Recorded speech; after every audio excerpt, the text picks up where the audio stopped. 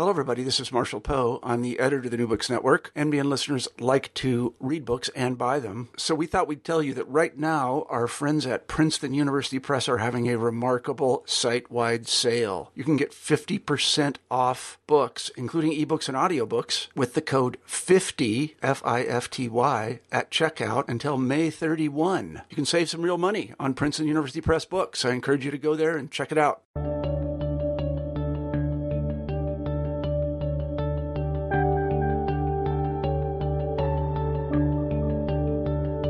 Hello, everyone, and welcome back to New Books in History. I'm Mark Clovis, your host for the channel. Today I'm talking with Eric Ashe about his new account of the draining of English fens during the 17th century, entitled The Draining of the Fens, Projectors, Popular Politics, and State Building in Early Modern England. Eric, welcome to the show. Thank you very much, Mark. I wonder if you could start us off by telling us something about yourself. Well, I am a professor of history at Wayne State University. I was actually trained in history of science and technology, but I was hired to be a British historian, which is where my research specialization is. And so I've been sort of straddling a bit of history of science and technology, a bit of British political history, and with the current project, I've been getting more involved in social history and environmental history in particular. So it's been an evolution for me along the way. It's interesting how so many of those things come together in your book. And that's one of the things I found very fascinating about it as I read it, was that you're touching upon so many different dimensions that shape what maybe half a century ago would have been seen primarily from a political or a social perspective. But as you show in the book, it really does bring together a lot of different threads about geoengineering, the relationship between man and nature. It made for a very fascinating read.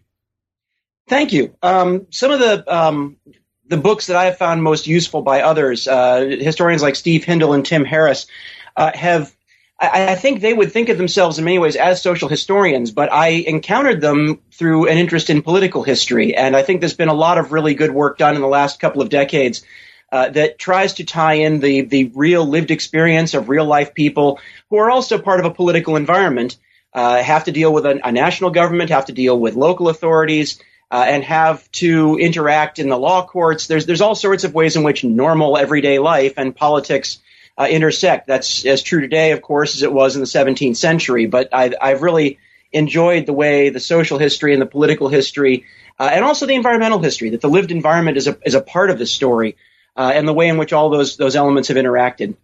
What brought you to this topic? What led you to write this book? I was doing my dissertation, finishing up my dissertation in 1999 or 2000. I was at Princeton University, and Tony Grafton was my advisor. My dissertation and first book project were about technical expertise, the technical knowledge, the ability to do things that most people were not able to do, and the way in which that interacted with the state. A monarchy in Britain that was trying to become more powerful, can get more control of both the people and also the environment, to undertake larger projects than would have been possible 100 or 200 years earlier, but needed to find people who had this rare knowledge. And that was really where my first project was coming from. And in the midst of that, Tony Grafton told me that when I was done with that, I might want to look into the draining of the fens in the 17th century. He told me he thought there were quite a few sources out there. That turned out to be a huge understatement. There's tens of thousands of sources, but also it dealt with very much these issues of technical knowledge and the rise of an increasingly powerful nation state trying to shape its environment and make itself more powerful. Now, we've been talking about the fens. I was wondering if you could start us off by explaining for a bit just exactly what they were and why it was that in the 16th and 17th centuries, there was this concerted effort to drain them. Sure. So the fens, capital F, the fens, as a region in England, is an area of about 1,300 square miles near a bay called the Wash. If you look at a map of Britain, you find London, and then there's a big lobe of East Anglia that sticks out to the northeast of there, and then East Anglia kind of wraps around in a little a bay, and that bay is called the Wash. And once upon a time, the entire fens would have been a part of that bay. It really just a giant river delta area. And so over centuries, much of that bay silted up, partly through riverine silting and partly through tidal silting. And as a result, that created a large body of land, which is very close to sea level. It's above sea level, but just barely above sea level. It's very, very flat, the way river deltas often are, and because of those features, it is prone to flooding, particularly in wetter seasons like winter, and also during storm surges with a tidal surge that comes in. It's not England's only wetland. There's the Somerset Marshes in the west of the country. There are coastal marshes like this all over northern Europe that experience actually very similar issues, but the Fens was undertaken as a single unit of drainage right around the same time, or rather a series of projects that were undertaken right around the same time, and so it's come to have this sort of regional identity. And as you explain, the issues that led people to undertake this draining had not deterred people from settling in it for centuries. As you describe, when they are beginning to discuss this project in the 16th century, you're talking about a population of people who are already living there, who have vested interests, and who have made quite successfully a living out of the environment there. Yes, and one of the things that's come out of this project and projects like it, environmental history and ecologists used to tend to think of a stasis model for an environment. An ecological system would achieve a stasis, and unless something happened to change the delicate balance, it would largely continue as it had always been. That's a model that's now out of favor. We now understand just how much the Earth and its climate change on their own, independent of human action, through the centuries and the millennia. And the Fens is no exception. There are periods of lower sea levels or higher sea levels globally that impact regional climates, and the Fens is one such area. At a time when the Earth's climate is a bit warmer, when sea levels are perhaps a bit lower, when storm surges are not so severe, the Fens could be inhabited and indeed well improved. At other times, they became a lot less hospitable. And one of the things that we now think is taking place in England in the 16th century is that the medieval climate of the Fens, which was relatively hospitable to human habitation, was worsening. With the advent of the Little Ice Age, there was a great deal of climatic upheaval in northern Europe and globally during that period. And one of the things that we believe may have been happening is more severe storms, somewhat higher sea levels, and as a result, the Fens became more prone to more severe floods than they had been in the 13th or 14th century. And so what had evolved as a very prosperous medieval culture was becoming increasingly unsustainable by 1550 or so. And as you explain, this was not necessarily a new challenge for the people that lived in the region, and that they already had institutions in place designed to address issues of flooding and to develop infrastructure to deal with it. I was wondering if you could explain a bit about that infrastructure, because it's very critical to your overall tale in the book. Yes, the medieval approach to the Fens was to accept them on their own terms. They were inhabitable as long as you didn't try to live in areas that were known to flood every single year. So the worst quality land you just would not build habitations in. You'd live along the periphery of it. You could still exploit that area as primarily grazing land for cattle or sheep, sometimes horses as well. And the agricultural economy of the Fens was a pastoral economy. They didn't try to plant grain where they couldn't plant grain. Instead, they grazed livestock, where the river flooding in particular, every time the rivers would flood, every winter they would flood regularly, and that was inconvenient, but it was also fairly predictable. You knew about when the floods were going to arrive, about how bad they'd be in an average year, and about when they would recede. And once they'd receded, they left a lot of silt deposits. The floodwaters would leave silt deposits, and grass would grow very prolifically in this area. And so it was wonderful for grazing livestock as long as the floodwaters did, in fact, recede. And so it was a pastoral economy. They grazed cattle, sheep, and horses. They had a dairy industry. They had meat fattening, beef fattening in particular.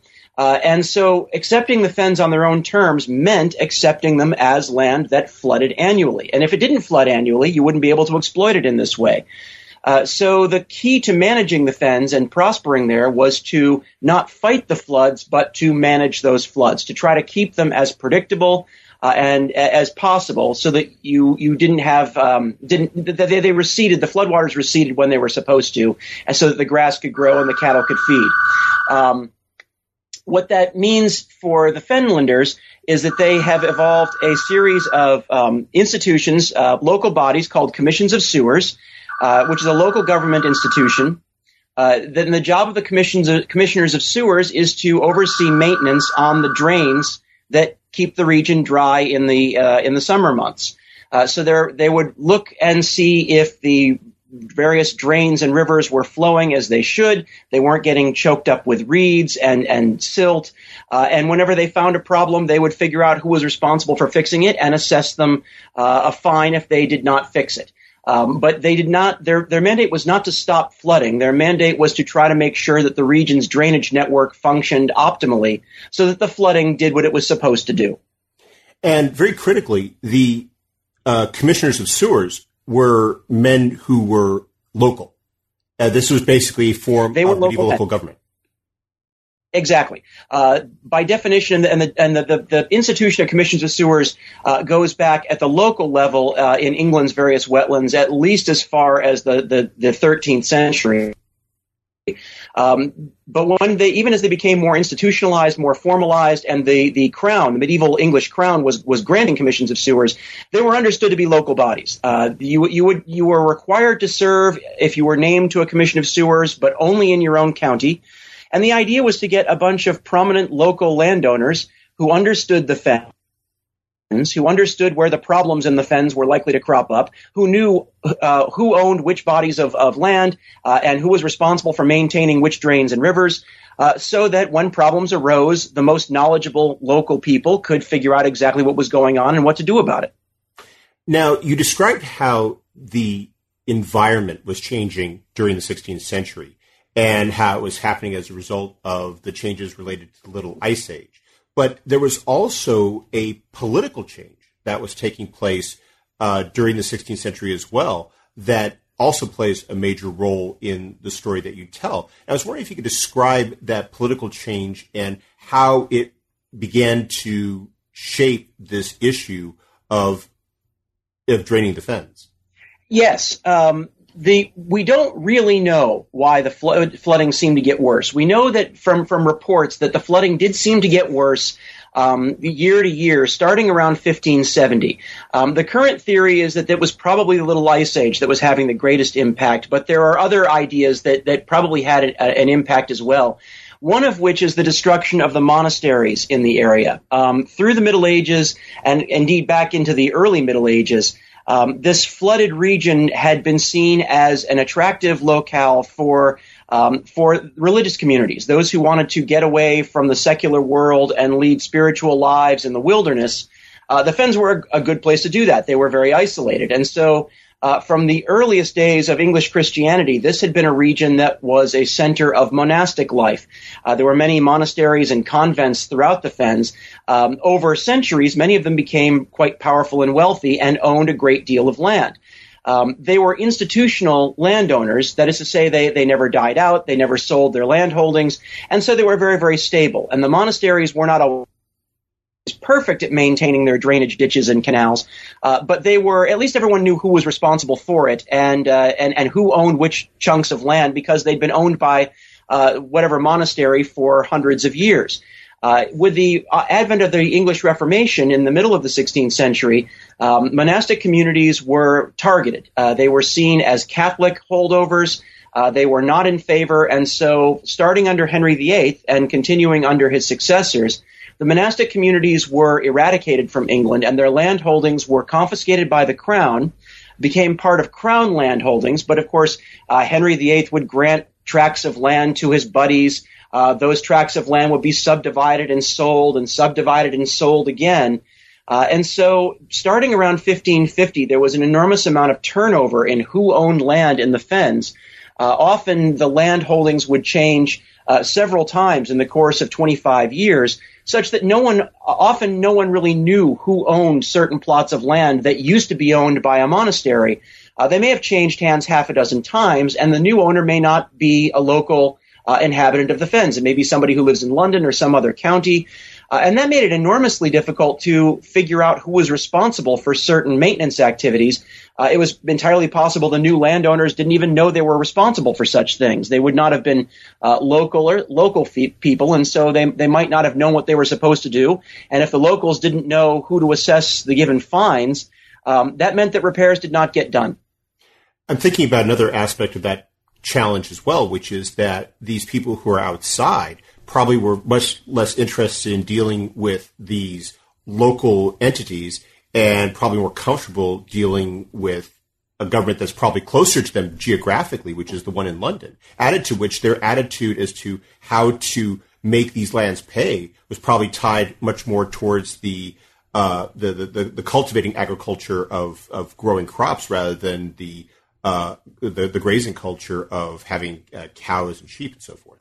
Yes, when the landowners began to acquire land in the fens who were not themselves Fenlanders, they were not prepared to deal with a pastoral economy that was fairly modest in scope.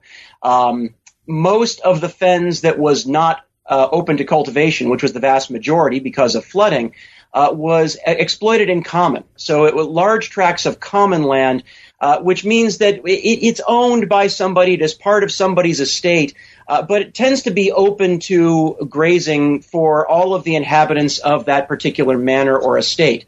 And so it was exploited in common. It did not generate rental revenue.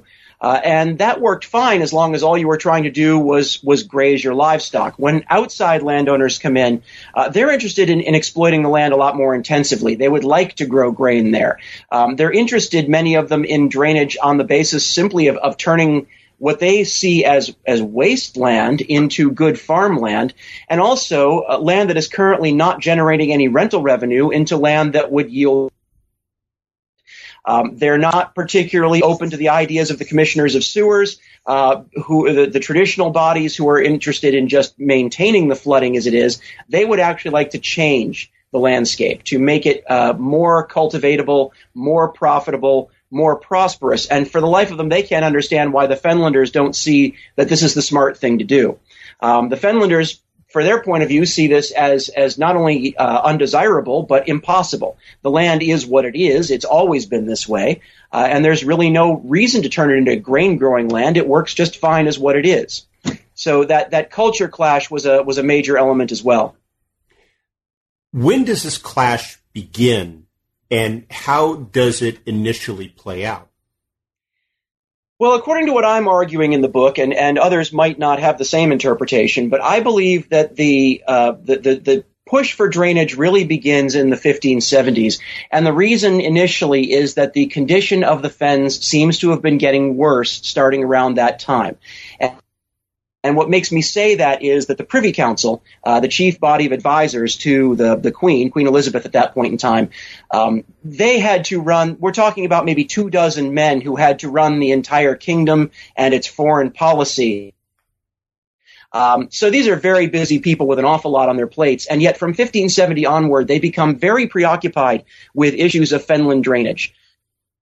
We know that there were worse incidents of flooding than there had been in time out of mind. The Privy Council became very interested in helping to manage local drainage affairs in the fens.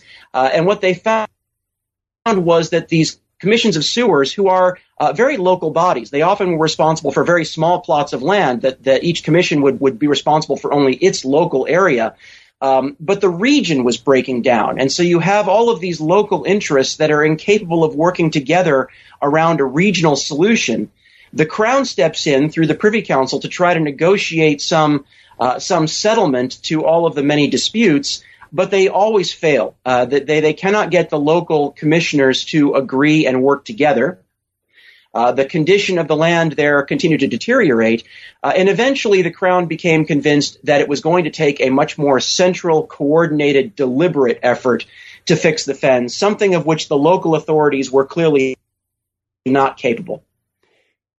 One of the things I found very interesting about reading your book is the degree to which there are certain issues at play here which are very similar to discussions that you hear in contemporary culture today. On one level, you have this as a clash between local rule versus central government, but you also have this other dimension, which is these individuals who come in and they have these schemes for draining the land, and it's basically private enterprise these projects that they're proposing, but they're ones that are hoping to harness central government to override these local objections, which you can tell from your account they get increasingly frustrated with. It's like this person complains, they might address that, then this person complains. After about the 20th or 30th complaint, it seems like they're at a point where it's like, why don't we just have somebody tell them what to do? Exactly. The thing you have to remember politically, and I'm always stressing this with my students as well, is to remember that the 16th and 17th century European monarchies are exceptionally weak by modern standards. These are not modern states. These are states with several dozen people, as opposed to several thousand people who report directly to the monarch, at least outside the king or queen's own household. The people who are running the realm, it's just not a very big group. And in England in particular, there is no standing army, there is no professional police force. This is, by any modern standards, a very weak and also, by the way, broke institution. The national government, the royal government, is constantly cash-strapped. It's an era of rampant inflation. Warfare is incredibly expensive. The state doesn't have a lot of spare cash. The state does not have a large body of people working for them. And so the Tudor state was very into privatization. If they could find some private individual to pay for something that they wanted done, they were perfectly happy to cut a deal with that person, such that somebody would undertake a project like draining land at their own expense, and the state would reward them with a share of the drained land. It would cost the crown nothing, and this was viewed as a win-win. The person who undertakes the drainage, in the parlance of the time, they were called projectors, people who introduced the idea of a project, who proposed a project to the monarchy. These projectors would undertake whatever it was they said they were going to do, and there were dozens of different kinds of projects, at their own expense. The crown would yield any benefit from that and would give a share of those profits or gains to the projector. In the case of draining the fens, this was seen. The crown could settle a long-standing troublesome issue and improve the lot of the entire Commonwealth. A projector would become a wealthy landowner, but only after they'd successfully drained the land. And the people in the fens who had to give up some of their land to the projector, well, they would have less land to work with, but it would be much higher quality land. At least that was the theory. So the Fenlanders would live on better land, the projectors would be well rewarded for their efforts, and the crown would be yielding higher revenues. Of course, the crown is a large landowner in the fens as well, so their lands would also stand to be improved. That was the theory. The problem with projectors is that they were seen by many, and rightly so, as frauds and charlatans and imbeciles, people who had pie-in-the-sky theories about what they could do. Many of them didn't make sense. Many of them were obviously impossible. They had a very dark reputation in many circles, not least among some crown advisors. And though many of those projectors, not least among them drainage projectors in the fens, were among the most troubling. They claimed they could completely transform the landscape at next to no cost to anyone. And many folks in the fens and elsewhere were skeptical, but the crown saw it as a good deal. How did the locals fight back when they opposed what it was that the crown and these projectors were proposing? Well, initially the crown takes a soft approach. Under Elizabeth and her successor, King James I, the crown wanted to not force anything down people's throats. Both Elizabeth and James preferred to govern through consensus. They like to get everyone on board on the same page, and so the idea was to pass laws that would enable projectors to come in and reach contracts with local landowners to drain land in return for receiving a share of it. They expected the Fenlanders would love this idea. It turned out the Fenlanders were not very enthused about the idea. They saw no problem and certainly didn't want to give away up to a third of their land to want that in the first place. And so the Crown under Elizabeth and James, it's a story of many failed projects. James, in fact, tried to undertake the drainage himself on more than one occasion as the lead projector, thinking that the king would have credibility to bring the Fenlanders into line. But we see the local authorities, these commissioners of sewers, they're not terribly enthused about this idea. And they're able to use their institutional authority as well as their command of local knowledge and conditions to stymie just about every project that came their way. If they were not interested, they had ways of making sure that the projectors didn't get anywhere. And so the first few chapters of my book are about various Crown efforts to bring the Fenlanders on board with drainage projects, which the Fenlanders steadfastly refuse to partake of.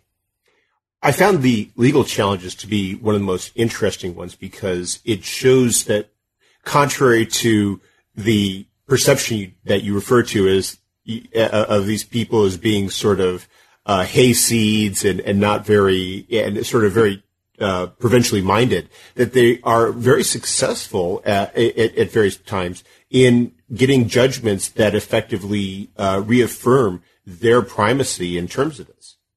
Early modern England was an exceptionally litigious society. These people sued each other, and they sued each other early and often.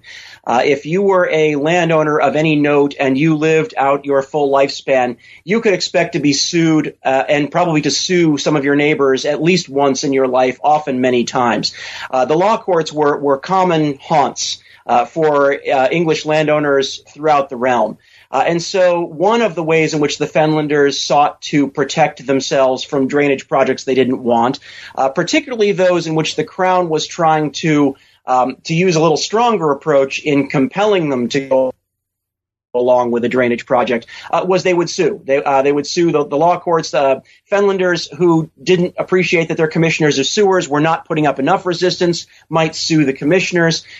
Some of these court cases actually made it quite far in the legal system. So Cook, who during the 16 teens began to be concerned at what he saw as a growing pattern of potentially royal abuse of power. Not necessarily the king abusing his power, but royal ministers who were abusing the authority that they'd been given.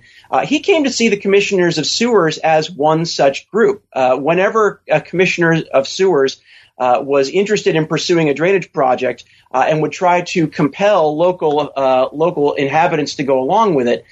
Some of these lawsuits eventually came before Edward Cook, and he eventually tried to completely subdue the commissioners of sewers to take away a lot of their power because he saw it as the sign that the royal government was becoming too strong and was indeed overstepping its authorities. In the end, the Crown wins that fight. The Court of Chancery overruled Cook, and you have a legal battle that ends up with the Crown and its advisors declaring that the commissioners of sewers can effectively act as they please. As long as they're working within due process, their authority in drainage matters is all but absolute. But what interested me is that you have Lord Ellesmere, Edward Cook, Francis Bacon, some of the greatest and most important legal minds of the entire early modern era. We're actually talking about draining the fens. That was one of the things that I really liked about that chapter, was it showed that this was a live issue at every level of government and legal concern. And it's one that speaks to a broader trend that was taking place, because while on the one hand, as you described it, the Tudor government was weak when you compare it to today, this is also a period at which the central government in England is getting stronger than it had been previously. And this seems to be one aspect of it that we sometimes don't often think about. We talk about what was happening with Charles I and his personal rule. We talk about the various ways which you start to see stronger central authority. But here you're seeing an early aspect of it that it has that we don't often really consider in detail as to the way in which it impacted people who lived in regions like East Anglia and how they experienced that shift that was slowly taking place. Absolutely. The period of the sort of rise of absolutist monarchies in Western Europe in the 17th century is certainly not just an English story. But the Stuart monarchs, James I and Charles I, were trying very hard to make the royal government in England much more powerful and unitary than it had been before. Certainly in the Tudor era, and they too are building upon trends that go back at least as far as Henry VIII and Henry VII, of trying to make the crown more and more powerful vis-a-vis England's other great landowners and the common people. And the fen drainage is one symptom, one aspect of that change. It's telling, I think, that we see that Elizabeth and James preferring to rule by consensus, but James is a little more aggressive than Elizabeth in trying to bring about that consensus. And then when James dies in 1625 and his son Charles I takes the throne, he's a lot less interested in consensus. He's more about getting his way. He's happy to rule with consensus where possible, but he's happy to push on if consensus isn't possible. And therefore, it's really only after 1625 that you see drainage projects begin to actually go forward and transform the landscape. I think that's not an accident. The two things that changed with Charles coming to the throne, one of them is Charles, who was a monarch who was far less troubled about forcing his way on local landowners who weren't on board. But also, Charles began to work very closely with a drainage engineer from the Low Countries named Cornelius Vermuyden, which gave him a source of knowledge and skill and expertise that stewards. With Vermuyden on his side and drainage engineers like him, Charles had to rely a lot less on his commissioners of sewers and could work around them and get around their opposition when they stood in the way. So you had the beginning of these drainage projects, and you described the first one in some detail, the Hatfield level drainage. And I was wondering if you could explain a bit about this drainage project in particular, how it differed from the previous proposals that for the Great Level drainage, and then also how it paved the way for the major drainage projects that followed. Yes, I hemmed and hawed a great deal as I was researching this book about exactly which drainage projects I should focus on, and if I should focus on just one or all of them, or in the end I decided on just two. I talked about the Great Level drainage, which was the largest single drainage project that England had in the 17th century, about 350,000 acres total.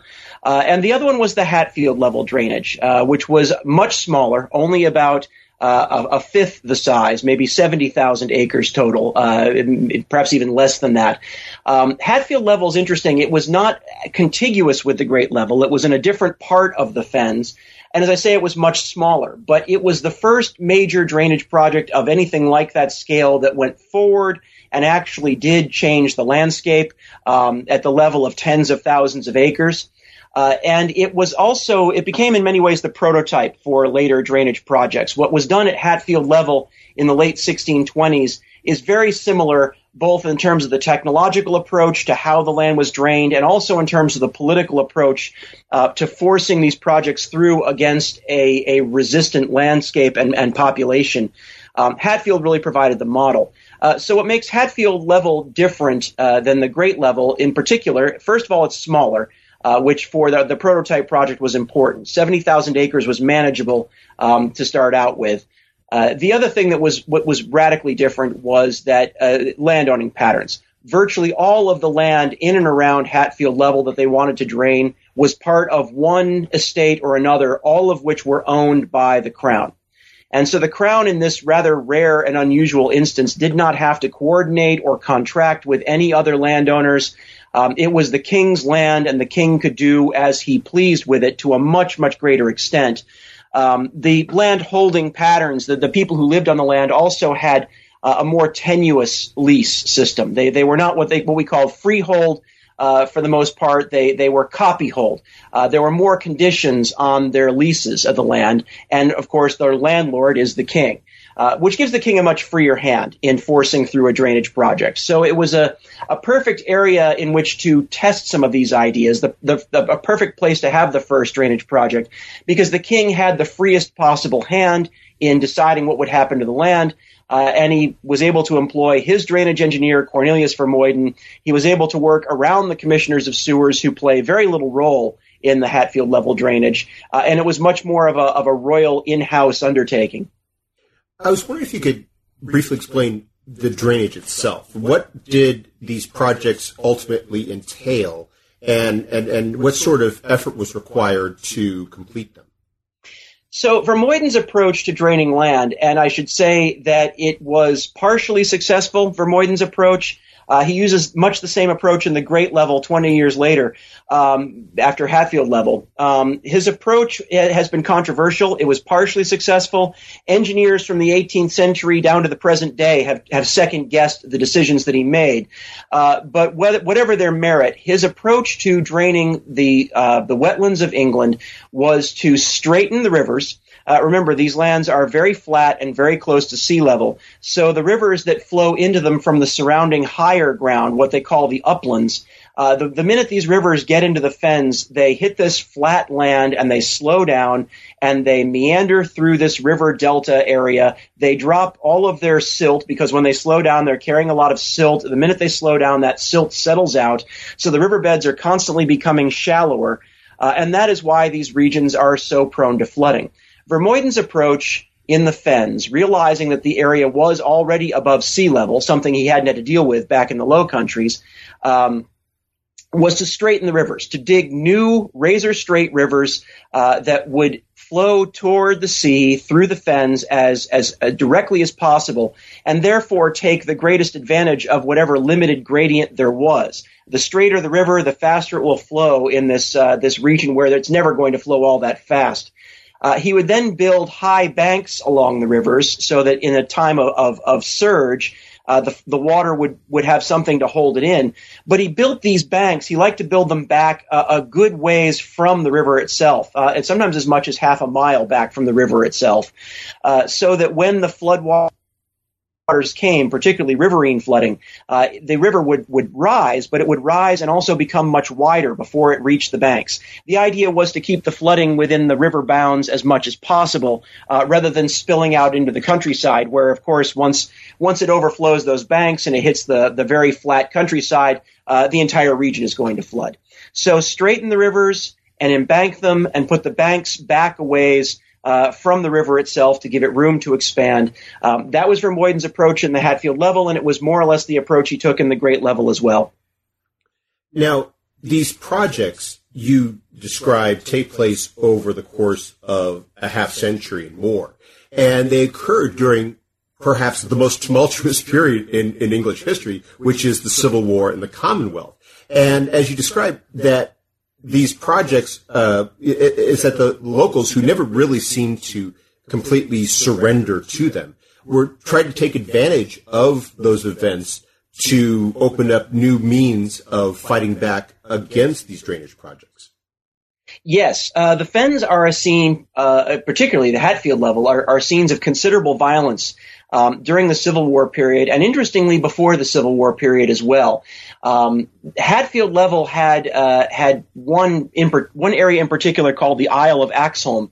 It was a bit of slightly higher ground in the midst of this flooding region. Their land was just fine, and their land did not require any draining. They were most militantly opposed to the draining of the Hatfield Level. They also had a medieval charter that a landlord had given them hundreds of years earlier, declaring that their land would never be drained and improved against their will. So they have a very strong legal case. They try to have recourse in the courts, but under Charles I, their law cases are thrown out or are stymied. They have no recourse through the law.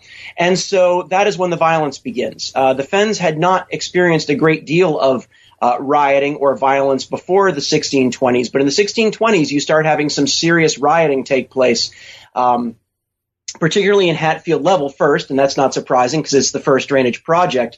And the riots are actually very severe. Early modern riots in England are almost a social safety valve. They take place most commonly around issues of enclosure of common lands and also around the price of grain. The sort of bread riots and enclosure riots, rarely do they target people. They're almost always targeted at property or vandalism, what we would maybe call vandalism today.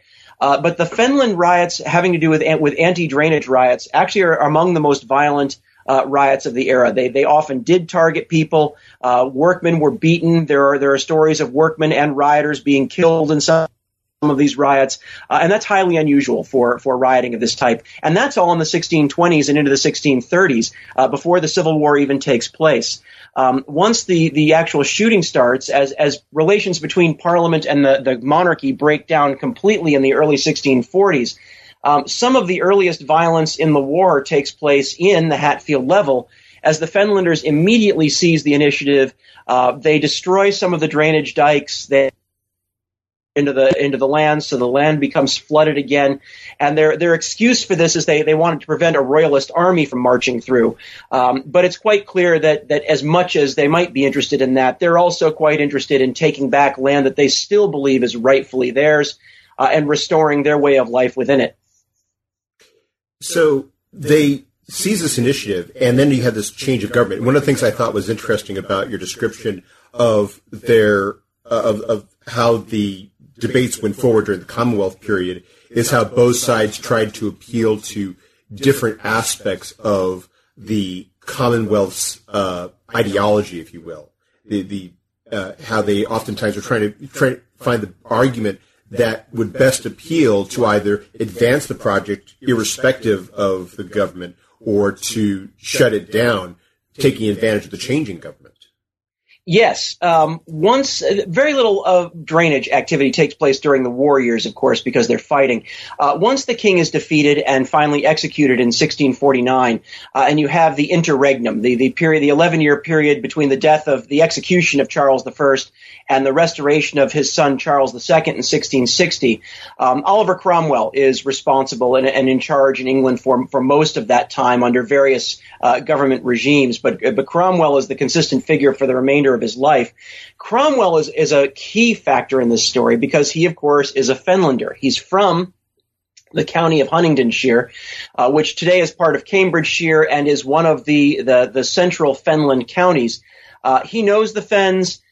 He's been styled by historians since the 18th century at times, I think misleadingly, as Lord of the Fens.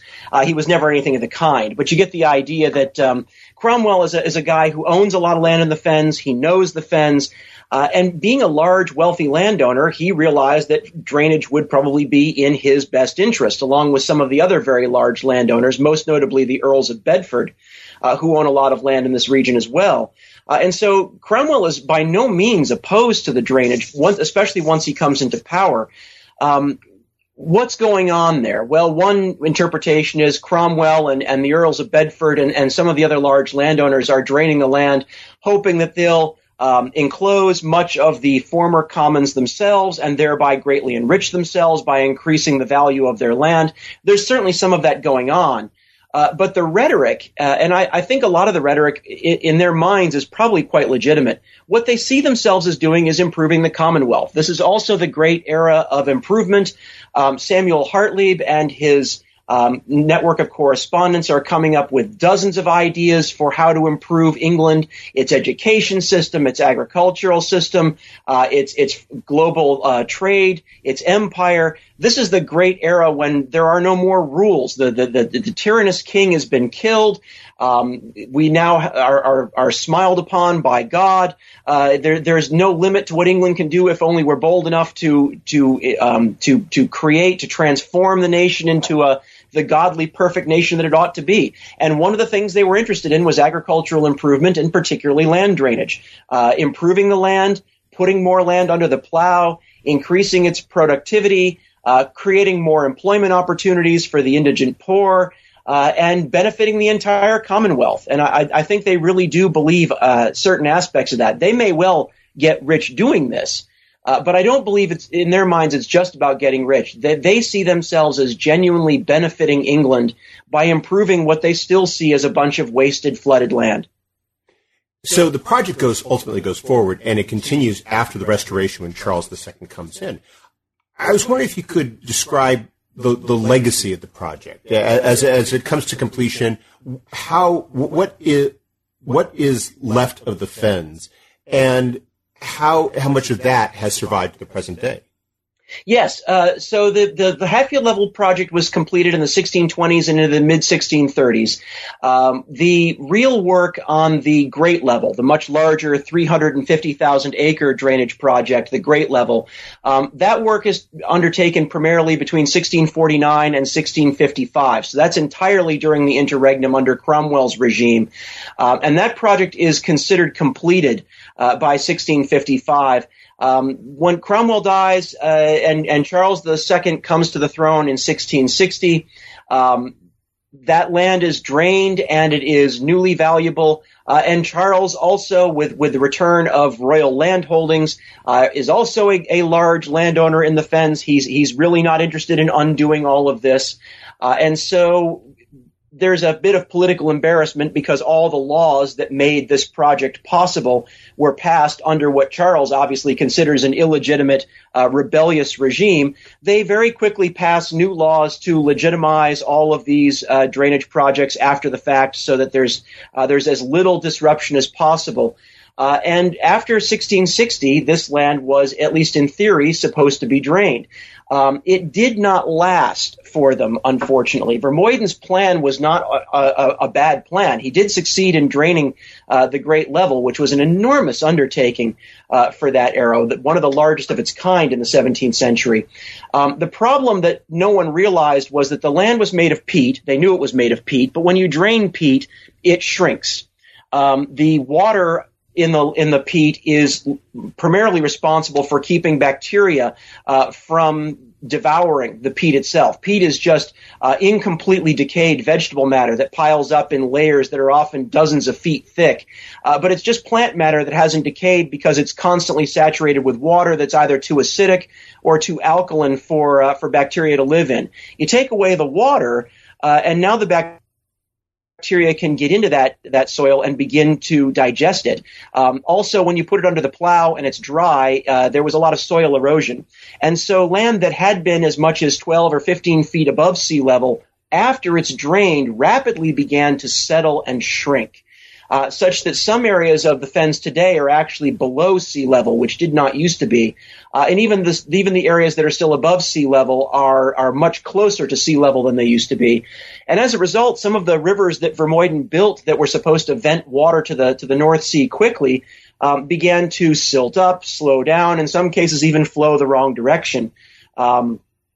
As the land that these rivers are flowing through settles, they kept building up the riverbanks, and so what you see today is a striking landscape that remains very, very flat and remarkably well drained. But the rivers that drain it are in many cases 15 feet above the surrounding farmland, which is very surreal to stand on a riverbank and look down at farmland. Something in your brain says this isn't right, and indeed it's not right. It also required pumping to get the water into those raised riverbanks. And so in the 18th century was the age of windmills, wind pumps that would raise water and deposit it in the rivers so it could flow to the sea. And subsequent ages have given us new technologies, steam engine pumps, diesel pumps, and today there are electric pumps that operate constantly to keep this region dry. And if you don't pump the water into those rivers, which are now several feet above the surrounding land, that area will become part of the North Sea again. As you explained, though, in some places they are actually starting to undo some of these projects and return the land back towards more of a pre-improvement environment. Yes, the Royal Society for the Preservation of Birds and the Wetlands Trust are two organizations in which another interpretation of the fens has come about. The Middle Ages interpreted the fens as land that was flooded and was supposed to be flooded and that could be used just fine in its flooded state. Beginning in the late 16th into the 17th century, a new understanding of the land that it was broken, that it had to be fixed so that it could be transformed into proper farmland where you could grow grain. that the key to exploiting the fens was to fix them because they were obviously broken. In the 20th century, the latter part of the 20th century, you've seen a third wave of interest in the fens that says, no, it's not farmland, it's wetland. And wetlands are incredibly valuable. They are crucial ecologies. They are crucial water filters. Wetlands have an awful lot of ecological value that has been underappreciated for the last 200 or 300 years. And so there are various organizations that have been purchasing farms and literally reflooding the land, reclaiming it as wetland, which takes very little time, by the way, in as little as 5 years. Once you let the water return, it doesn't go back to being what it was at the height of the medieval fens because there's been too much change. The land has settled, among other things. It's now a lot lower than it used to be. But very, very quickly, wetland plants come back, and with the plants come the birds, such that you a land that looks like a wetland, looks like it might always have been a wetland, but that 30 years ago was probably a farm. And there are now hundreds and hundreds of acres that have been recovered this way, and they're purchasing more all the time. Well, we've taken up a lot of your time, but before we go, could you tell us what you're working on now? Yes, I'm taking a little break in between big book projects. But my next project I'm thinking will probably be about Ireland. The fens were seen, even at the time, in some ways as a dress rehearsal for Ireland. The 1590s and onward throughout the 17th century are also a period of the English conquest of Ireland, in which the English not only conquered Ireland as a hostile foreign power, but also saw that the only way that they would be able to pacify it from their point of view was to colonize it. So you have efforts to put large plantations of English Protestant settlers like Ireland, which is hostile from a political and religious standpoint as far as the English are concerned, but is also a hostile environment. Ireland has its bogs and its fens, and is therefore in need of this, from the English point of view, in need of the same kind of repair and transformation that the fens were in need of. Ireland is in some ways a tabula rasa, where the English can work on an even larger scale some of these transformations that they've employed in the fens, and they can actually do so with a much freer hand because even if the Fenlanders were railroaded out of court and were put down by military force, they were still freeborn Englishmen. There was only so far that you could push them, so many rights you could violate. The English have far fewer compunctions. They're Celtic, they're Catholic, they're rebellious, and therefore pretty much anything the English want to do in Ireland, as far as they're concerned, is only going to make the place a better place. Obviously, the Irish have a very different point of view about this, but I'm interested in moving not just land drainage, but on English efforts to control, ameliorate, transform, exploit the Irish landscape as well as the Irish people that they found living there. Their perception of it as a broken place that needed English ingenuity and Protestant religion to fix it, and the Irish efforts to resist those incursions. So that's in some ways the people at the time saw the fens as a trial balloon for a much larger Irish project. In some ways, that's the next logical place for me to go as well. Wow, it sounds like a fantastic project. Best of luck with it. Thank you. Eric, thank you very much for taking some time out of your schedule to speak with us. I hope you have a wonderful day. My pleasure, Mark, and thank you for having me.